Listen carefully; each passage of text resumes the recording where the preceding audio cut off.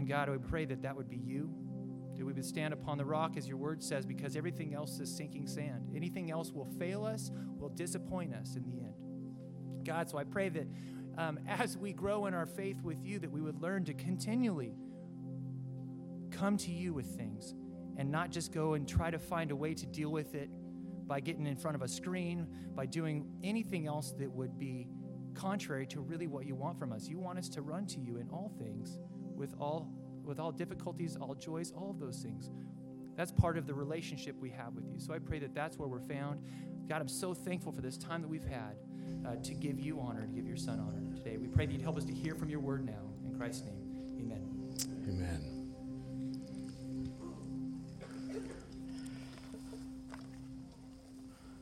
Well, it's awesome to be here this morning. Amen.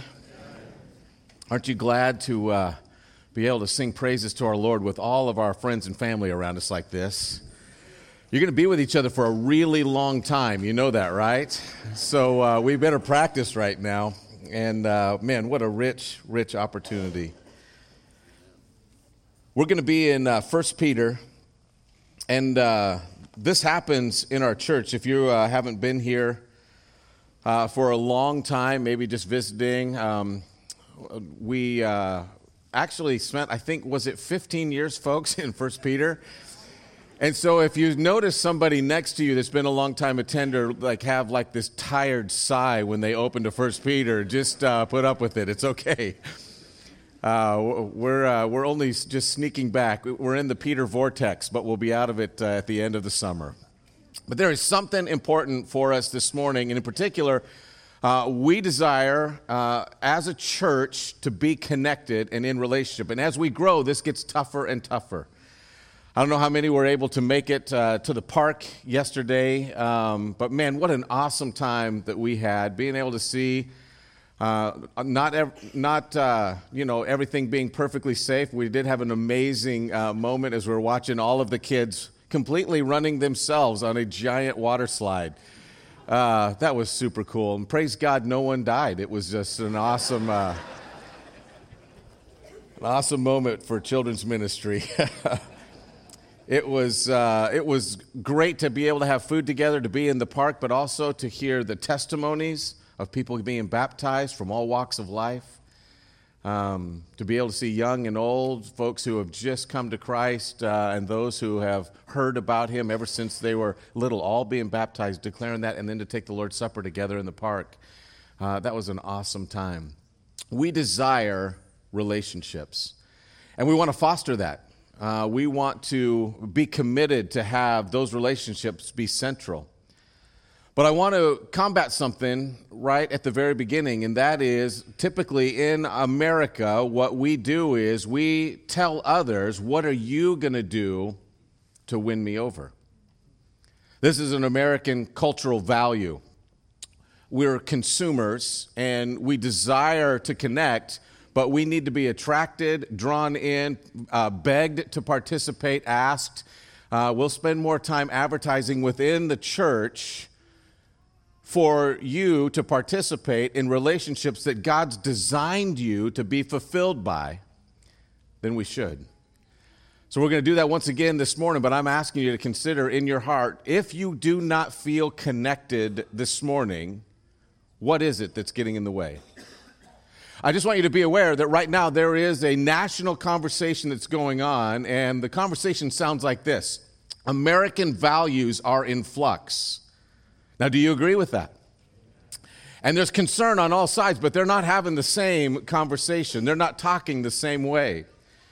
I just read an article by a gal whose book for 30 years has been given to brand new citizens in the United States. 30 years.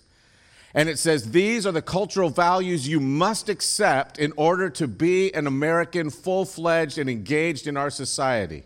All right?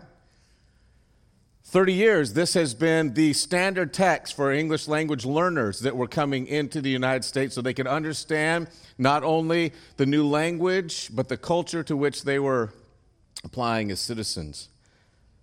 6 core values that they highlighted on there: individual freedom, And there's 3 core values with a price that you have to pay. You have been invited into a culture of individual freedom, and the price is you must be self-reliant.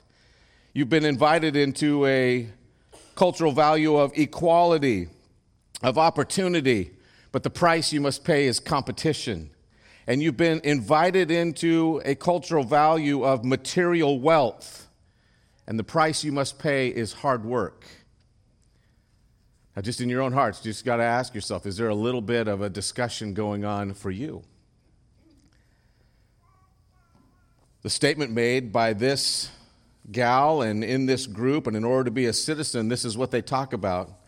They say this individual freedom is a strong belief in self-reliance, and it continues today as a traditional American value. It's perhaps one of the most difficult aspects of the American character to understand, but it's profoundly important, the author says. Most Americans believe that they must be self-reliant in order to keep their freedom. If they rely too much on the support of family or government or any organization, they will lose their freedom to do what they want. If they are not truly self-reliant, most Americans believe they must at least appear to be so, put on the front of it. In order to be mainstream in American life, to have power or respect, individuals must be seen as self-reliant, even if they are secretly dependent. It's an American value, so much so that they say we'll fake it to fit in. Get this, placing a high value, material wealth, on material possessions is called materialism. This is a word most Americans will find offensive, even though they are materialists. Everyone said, yeah, that's right. I'm not a materialist. I just don't have any bad stuff. To say that a person is materialistic is an insult. To an American, this means this person values material possessions above all else. Americans don't like to be called materialistic because they feel this unfairly accuses them of loving material things and having no religious values. But in fact, most Americans do have values and ideas.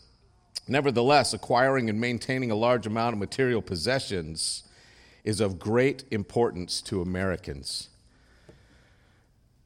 You must have stuff to fit in. There's a shift going on in our cultural values. Here's one of the things that they've discovered. 30% of young people have rejected basic American values, and this is what they're talking about, but they do not know what they are applying for when they reject them. Who is going to guide their thinking?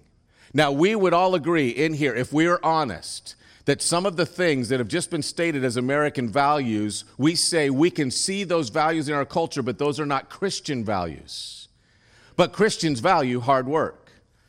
Those aren't Christian values, but Christians do take care of their stuff. Do you know that wherever you go, where Christianity has thrived around the world, streets are cleaner, cities are safer, people do better business? Do you know that? It turns out it's just nice to do business with an honest person, okay? That makes you a little more successful. But as a believer, we have different values even than what has been listed for 30 years as the primary text that you learn about when you come in and say, this is what it means to be an American citizen. And our young people are saying, I don't know if I believe all that. I actually like interdependence. I love the basement. Super comfy. I know that's going to hit really close to home for a few of you. If your mom nudges you awake partway through this service, that was the point. What is it that we are supposed to do in order to be related? I'm going to ask you this morning to consider that your relationships here will actually help you form stronger relationships out there. If you are rightly related here, it is because you're rightly related with God. And if you are rightly related here, you're going to care more about the world, not less. You're going to desire more to make a difference. We will see you caring for people in a different way because you're no longer worried about your material more than you are the person. You're no longer worried just about your individuality. You are worried about letting down some of your individuality, letting go of some of those accoutrements of American life and drawing people in. Connection is a spiritual value. And we want you to find some way outside of this meeting on Sunday mornings to get connected with other people, and I'm putting the burden of that on you. You get connected with other people. You do the hard work of getting past yourself. That's Scripture's words. And get connected. So, now that I've offended you up front and destroyed everything, right? You're stuck here for a short while. Let's look at 1 Peter chapter 2 and see if that's actually in Scripture, all right? 1 Peter chapter 2. Let's read this passage together.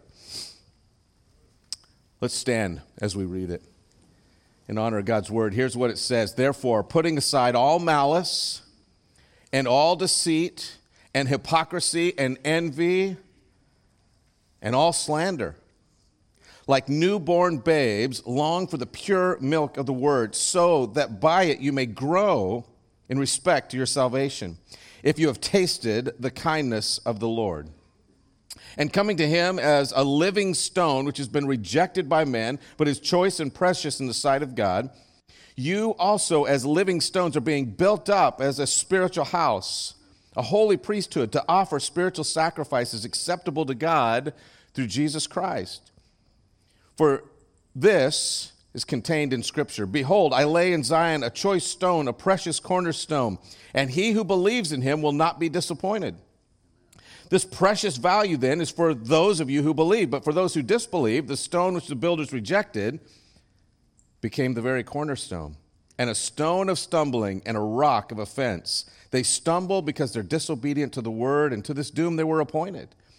But you are a chosen race, get this, a royal priesthood, a holy nation, a people for God's own possession. Do you believe that?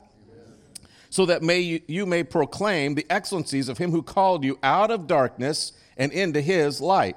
For you once were not a people, but now you are the people of God. You once had not received mercy, but now you have received mercy.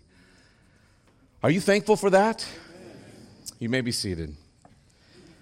Father, as we take a look at this passage, I pray that you would open our eyes and that you would help us to be able to assess where we sit on this spectrum. Are we connected? Have we yielded? If we are not connected, Father, it's because, according to Scripture, we have rejected your placement of us in the body. Father, we ask you for forgiveness in those areas where our independence and our self-reliance has gotten in the way of relationship. And we pray that you would help us because relationships are hard, because it is difficult. Help us to rely on your Spirit, not our opinion. Help us to be connected, and help us even on this weekend as we talk about connection in small groups to, Father, commit ourselves to closer relationships within this body. We pray in Jesus' name. Amen. In your notes there, people observed, this is from David Kinnaman, writing in a book called Unchristian. He says, people observed that Jesus ministered to people on different levels during his time on earth, such as through his teaching, performing miracles, and extensive travels. Yet the devotion of the first Christians was powered primarily by their close association with him. He lived and walked among them. They were willing to die for Christ because their loyalty had been forged in their interactions with him. There may be no more powerful testimony to the resurrection of Jesus than the fact that so many of his original followers were willing to be martyred for their conviction that he was the Son of God who rose from the dead. We have no record of anything Jesus wrote. He created no organizations. He eschewed political power, even though people expected him to embrace this form of influence. Instead, Jesus, the foundation for the church through relationships, his influence was and is indelible because he changed people. His focus was on reconciling human beings to a holy God through his sacrifice. It's interesting that Jesus frequently referred to God in relational terms, emphasizing the creator of the universe as Heavenly Father. One of the few traditions Jesus left with us is communion, which began in the context of a meal Jesus shared with his closest friends. Relationships mattered to Jesus. When it comes to our interaction with outsiders, we have to realize that our relationships, our interactions with people, comprise the picture of Jesus that people retain. That's an important thought. God has wired human beings so that spiritual influence occurs most commonly through relationship. Not through teaching, through relationship. We gain insight through teaching, but relationships drive us, if we're honest. Now, Peter is in the middle of a series of arguments, and what I'm going to do is just take one observation here for the sake of this morning. In a couple of weeks, we'll unpack this passage just a little bit more. But he's in the middle of an argument, and I want you to be able to hear how this develops so that you can understand the context in which he says you are living stones. That you've come to Jesus, who is the living stone, the cornerstone, and as living stones, you're being built into a building. But it's a part of a thought process that he's already developing. In 1 Peter 1, verse 18, he tells them that, in essence, God has saved them from the futility of the type of religion that they were following. He has saved them from futile religion, knowing that you were not redeemed with perishable things like silver or gold from your futile way of life that you inherited from your forefathers. He looks at this group of people, knowing that they've grown up in a culture where religiosity was embraced. By the way, I think we as Americans can see this at least someplace if we didn't grow up in it. But within that religiosity, he says, you inherited something from your forefathers that actually didn't open your eyes so that you could connect with the living God. What it did was it shut down your senses. It made you numb to the proddings of the Holy Spirit. It made you numb to the presence of Jesus. God has saved you from a futile religion that will not grow you closer to God, but instead just ensconces you, it encases you and keeps you away from the real kind of relationships that would cause you to grow in Christ. He saved you from that. No longer will you have a futile relationship. Now you're going to have a connected and a vibrant one. But also, he says, he has saved you from meaningless pursuits. And he even highlights this in 1 verse 22. He says, since you have, in obedience to the truth, purified your souls for a sincere love of the brethren, fervently love one another from the heart. Since, because this is already true, you got saved, and in that salvation, something changed in you, and you look at people differently.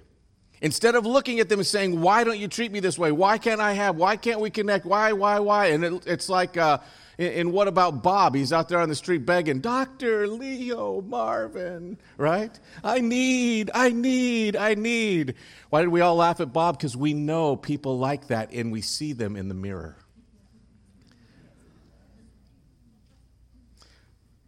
We're to love one another. Fervently love one another from the heart. We are supposed to love in a way that has no strings attached to other people. In 2:1 it says, therefore, putting aside malice and deceit and hypocrisy, envy and slander. Who are you slandering? Other people. Who are you envious of? Other people. Who are you a hypocrite to? Other people. These are all relationship barriers. These are the things that will get in the way of your relationships. If you're not feeling connected, the first stop in your heart needs to be, do I slander? Am I envious? Is my constant irritational rub causing me to repel people rather than to connect? He doesn't stop there, though.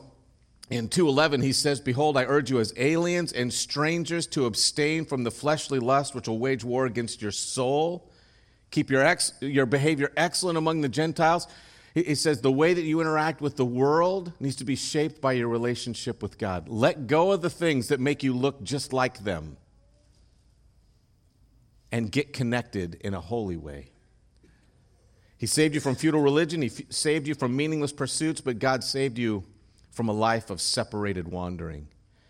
In 2:5, he says, and you as living stones are being built up as a spiritual house, a holy priesthood, to offer up spiritual sacrifices acceptable to God through Jesus Christ. I want to camp on that verse. Now, it's part of a flow of thought. This entire section here is all focused and founded on Jesus. We understand that. Amen? If you don't have Christ, then we're not asking you to start with relationships with other people. We're asking you to start with a relationship with Jesus. He died for you, was buried, rose again on the third day so that you could have a relationship with the living God, be completely forgiven. When that happens, it changes how you see the world. So that's where it starts. But he describes a relationship with each other that is unique. So I want to just kind of poke at that for a few moments this morning. And I want us to start with this idea. God has a plan for relationships in the body. And the statement I would make to you is you need to let him place you. Don't come and decide on your own terms where you fit. You let God place you in the body. He's using Old Testament imagery here, but Peter is letting them know that God has a place for you just as you are. Old Testament, all the way through here, quote, quote, quote, quote. He's trying to spark their mind and remind them of pictures that are coming up in the Old Testament. And he talks about being living stones and a holy instrument. So I just want to highlight a couple of things that are implied by that. Something that's really interesting to me when you read the Old Testament is how they were to go about making an altar. In Exodus 20, verse 25, it says, "If you make an altar of stone for me, you shall not build it out of cut stones. For if you wield your tool on it, you will profane it." It's an interesting thing. We have a couple of pictures here of old altars. This is one that is found in Israel. You will notice that all of the stones in there are just pulled up. They weren't shaped by any instruments. This is one that's a few thousand years old. We have another one that's an actual one that they believe was the altar by Joshua, so about 3,500 years old. Here are these stones that are pulled up out of the field and then built into an altar with a rampway for them to be able to offer sacrifices on that, but all of stones that were just pulled out of the field as they are, and then they were placed. Something else that's really interesting, 1 Kings 6:7, when the temple is built, it says, "The house, while it was being built, was built of stone, prepared at the quarry, off-site, out of eyesight. And there was neither hammer or axe or any iron tool heard in the house while it was being built." So it gets transported into the city. And in essence, what it says in Scripture is silently, over these days, silently the temple just got built and it was there. Can you imagine? It's an amazing thing. We have a picture of a cornerstone that's put together here, and this was a cornerstone that was used, sunk down into the ground for them to build this wall against. But you can see all the different sizes of stone from a distance, but that perfectly flat top of the wall. It's eroded a little bit over time. These stones would be small in comparison to some of the ones that were used in the temple in Jerusalem. Some that were one guy says it could be up to 70 tons. Silently arriving, settling, set into place, cut somewhere else. Why is that important? Peter knew that his people would understand the imagery, and that is this. There is a divine author, and he has taken you out of the field of humanity. You're meaningless on your own. You're just a rock in a field.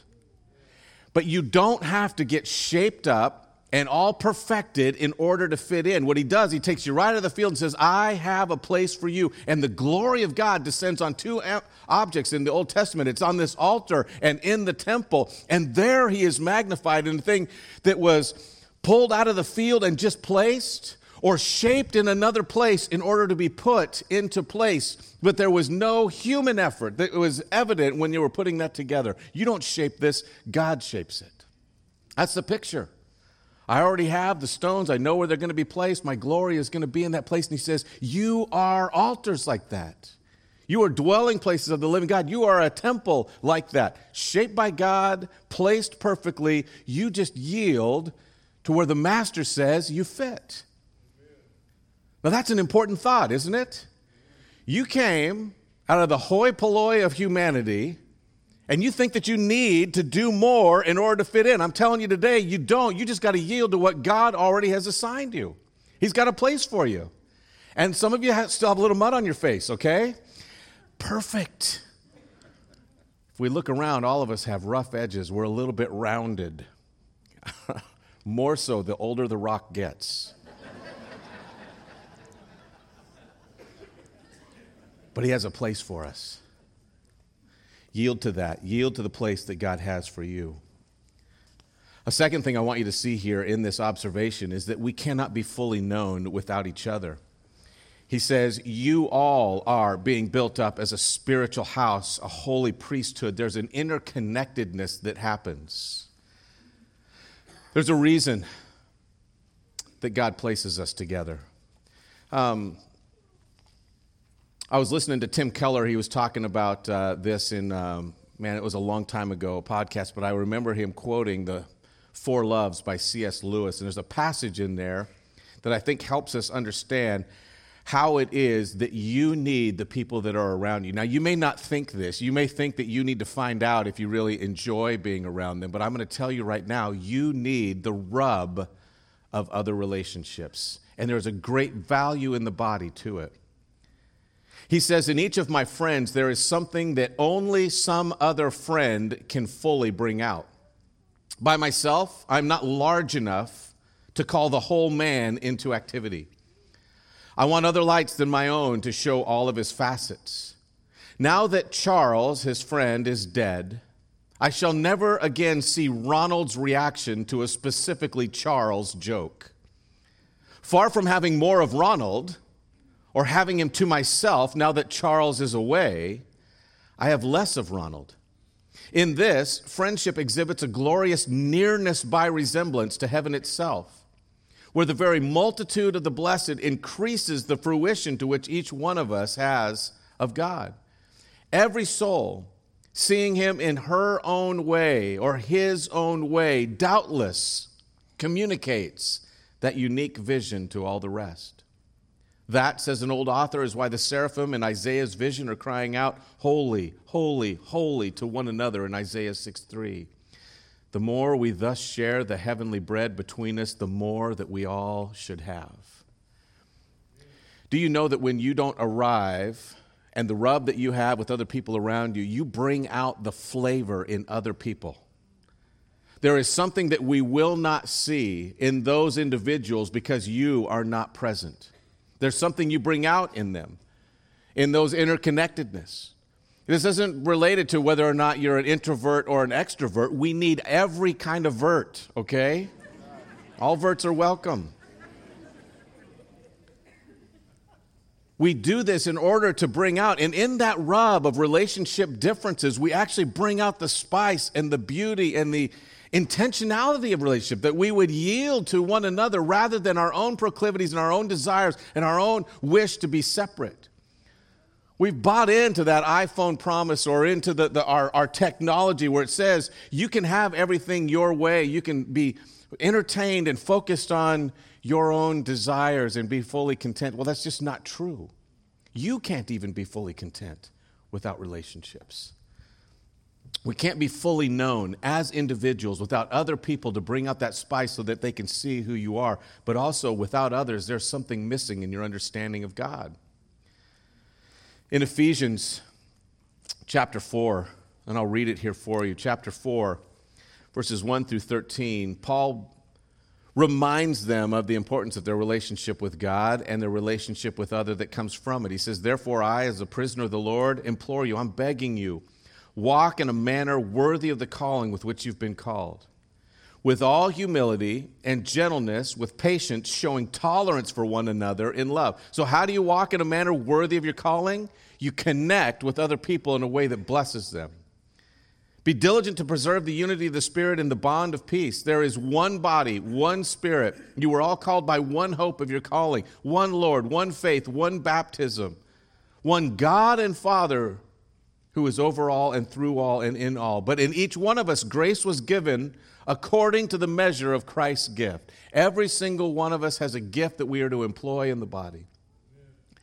He gave some, verse 11 says, as apostles and prophets, and some as evangelists, and some as pastors and teachers, for the equipping of the saints, for the work of the service, for the building up of the body of Christ, until we all attain the unity of faith and of the knowledge of the Son of God, to a mature man, to the measure of the stature which belongs to the fullness of Christ. What is he saying? Every single one of you has been given a gift, and until we all see God right, we're all supposed to be working, chiseling, seeing, and you benefit others in the way you react to God.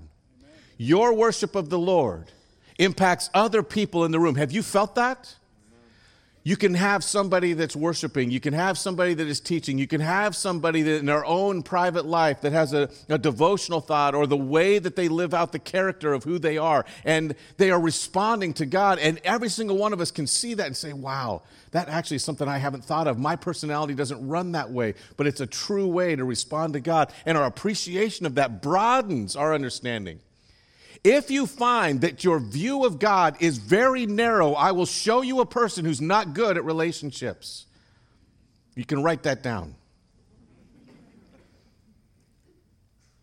If you begin to see God in all of his beauty, if you are able to see him according to Scripture, the way that he has intended himself to be seen, it's because you've allowed him to heal this relationship here, and it's healed the relationships there, and you begin to see in color rather than black and white. Amen. He wants you to be connected that way. But there's a final thought I want you to see in this passage, and that is that our ability to bring praise to God is dependent on relationships. I have a couple of pictures that rock stackers have given us. The first one here, I just want you to notice this. Somebody actually stacked these rocks, and I'm told that this is actually from a professional rock stacking competition. So these were intended to remain, all right? Professional rock stackers. Notice the way that some of those arches are put together, and just ask yourself, how did they get those to stick? Is that amazing?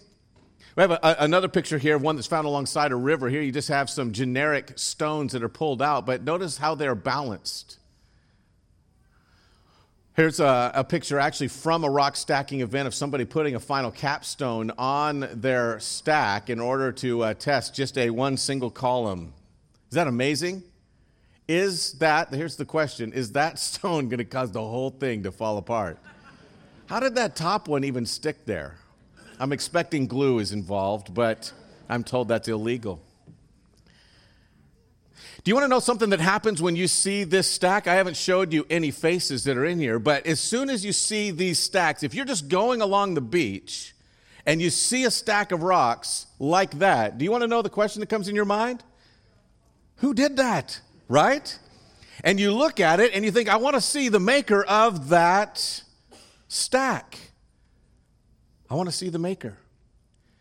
Do you know that when you and I are rightly related and there's actual fellowship that is going on, that the world sees that and says it's foreign? In fact, the United States, our cultural values look at the interconnectedness of believers, and we look at it and we say, man, how do you get there from what we say is a central value? And instead of looking at you, they say, what kind of a God inspires that? Do you know that? They start asking about the maker. Now, if you're just on your own, deciding whether or not you're going to connect, you're just a rock in the field, people might look at you and say, wow, that's a great rock, right? They can wander by and say, man, look at the roundness of it. Look how heavy it is. It's just deeply set into the ground. You might notice a little bit about you, but we ought to know what draws real attention. When a bunch of separated, disproportionate rocks get stacked like this, it stops being about the rock and it starts being about the one who placed them. And your life needs to be the same. It needs to stop being about us and start being about the one who has desired to put us in connection. When we are stacked together, there's something that happens. I want you to see this. This is a big Jenga kit that we have here at the church. Some of your kids have played with this. As I push on some of these, you'll notice some of these have a little more connection than others. But if I just start pulling some of these, it's possible to wiggle this out. But not without infecting the whole pile, right? If I just start randomly placing these, or if I start to work on, let's say, one of these down here, all of a sudden, you folks are beginning to say, what is he thinking, right? Is he really going to cause that whole thing to mess up? He's going to pull one of those out? And what is going to happen? Well, I'm telling you what's going to happen. I keep going right here. This pile is going to shift. Now, we have a foundation, and it needs a solid foundation in order for it to work, but if I keep going, this whole pile is going to fall right off the stage. And some of you are saying, keep going, man.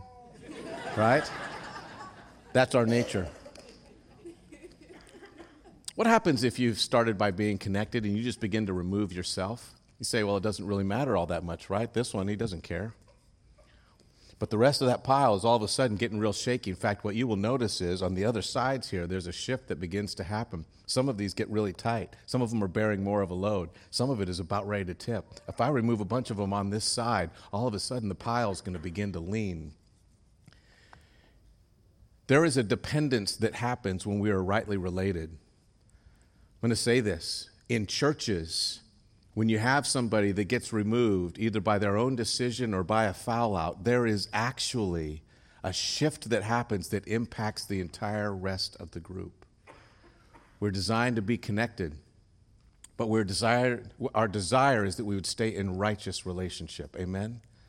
That we would be committed. Agape love is to serve other people with no strings attached, not to come in if you rightly suit me, not to leave just because I don't feel like I want to be there.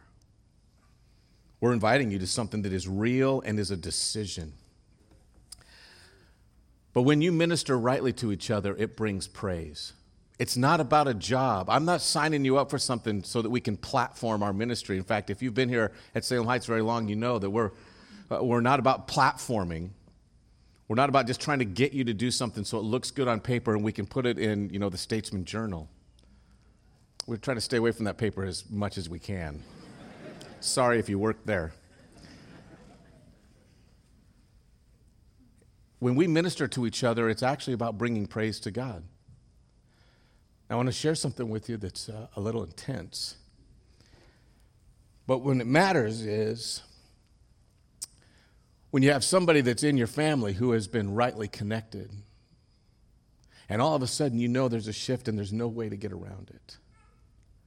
What happens in our culture, what happens in our group brings praise to people on the outside. This last couple of weeks have been fairly heavy here at the church as we've heard from different people getting really troubling news. And I asked Ole if I could share just his story. Here's our sweet friend in this auditorium. But to be at the hospital as they found out that cancer is winning and there's nothing more that they can do. And his deep desire is to be here with you people who for this last 20 years have been the major part of shaping their life. You've been the ones that received them as they come from a gun shop. And you remember, we used to have Ole statements, right? Where we would take the mic away. Lord, don't let him tell a story. But now, all we hear is glory of God. We see this connection in this man who is given and transformed, he and his wife, transformed by the Spirit of God. But as I'm there at the hospital, we have another guy that shows up, and I say, hey, I'm getting ready to go in to meet with this family. And we got a guy in our midst, Ken. You remember Ken, who's was up here getting dabbed by Pastor Matt with a sponge a little bit ago. Tattoos, rough and tumble, ready to go.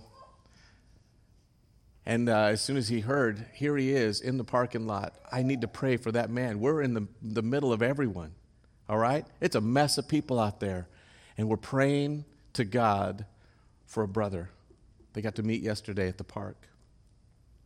A group of young men who don't even know them. And they said, please, whatever you do, will you let us be part of the team that goes over to the house to paint their place? Can we be a part of ministering to this family? Because their testimony has so connected and enriched us, we want to bless them. Now, I'm going to tell you, as soon as you begin to hear these things, and I'm sorry, Ole and Corrine, for making you a center part here, but it illustrated to me immediately that you get that kind of connection from giving in. It's not easy to be in relationship. It's not easy to come into a bunch of people who it feels like are just family. It's not easy to shift who you are and to be shaped by the people around as much as you shape. But one of the greatest things that I've been able to witness, and I think that you have been able to witness, is that when people get this terrifying news or they see these things that are about to happen in their life, and all of a sudden the body of Christ responds. But I've been blessed. So I'm sitting with Oli and Corrine, and they say, hey, remember, we're headed for heaven. And we can't wait to see Jesus, and we're going to see him face to face. And so you let people know that our hope isn't here. It was never here. We just love this people. We just love our family. But God gave us a family 20 years ago that we didn't have. So I praise God for you guys for being a part of our congregation and allowing yourselves to be known.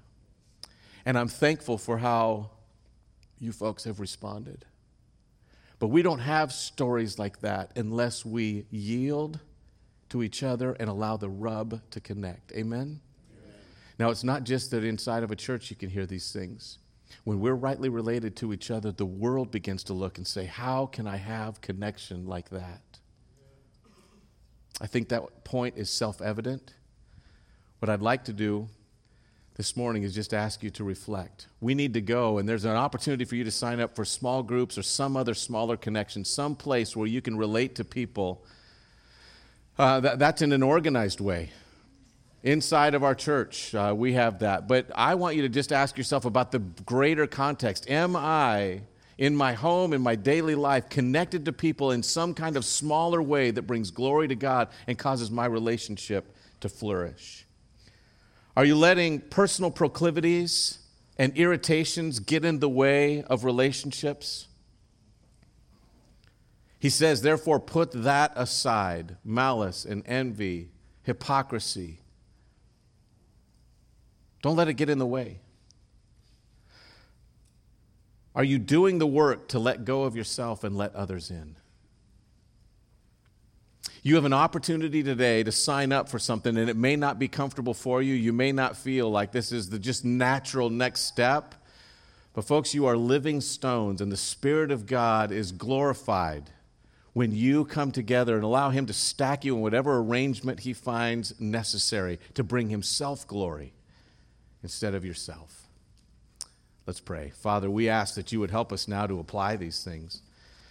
Help us to see the truth of what it means to be not just a believer, but a well-adjusted believer, somebody who lets go of themselves and gathers into relationship with others. Father, I do pray you would save us from our own personal proclivities, our own desire to set a personal standard, to hold others at bay, or to say you need to meet a certain mark before we'll relate. Father, help us to set aside those values that aren't your values that would get in the way. And I pray, Father, that as you cause us to bow in response to you, that we would yield to relationships with others. Help us to get out of the way. Father, we pray you'd help us to relate in a way that causes not only you to get glory and us to feel blessed, but causes the world to look up. We pray in Jesus' name, amen.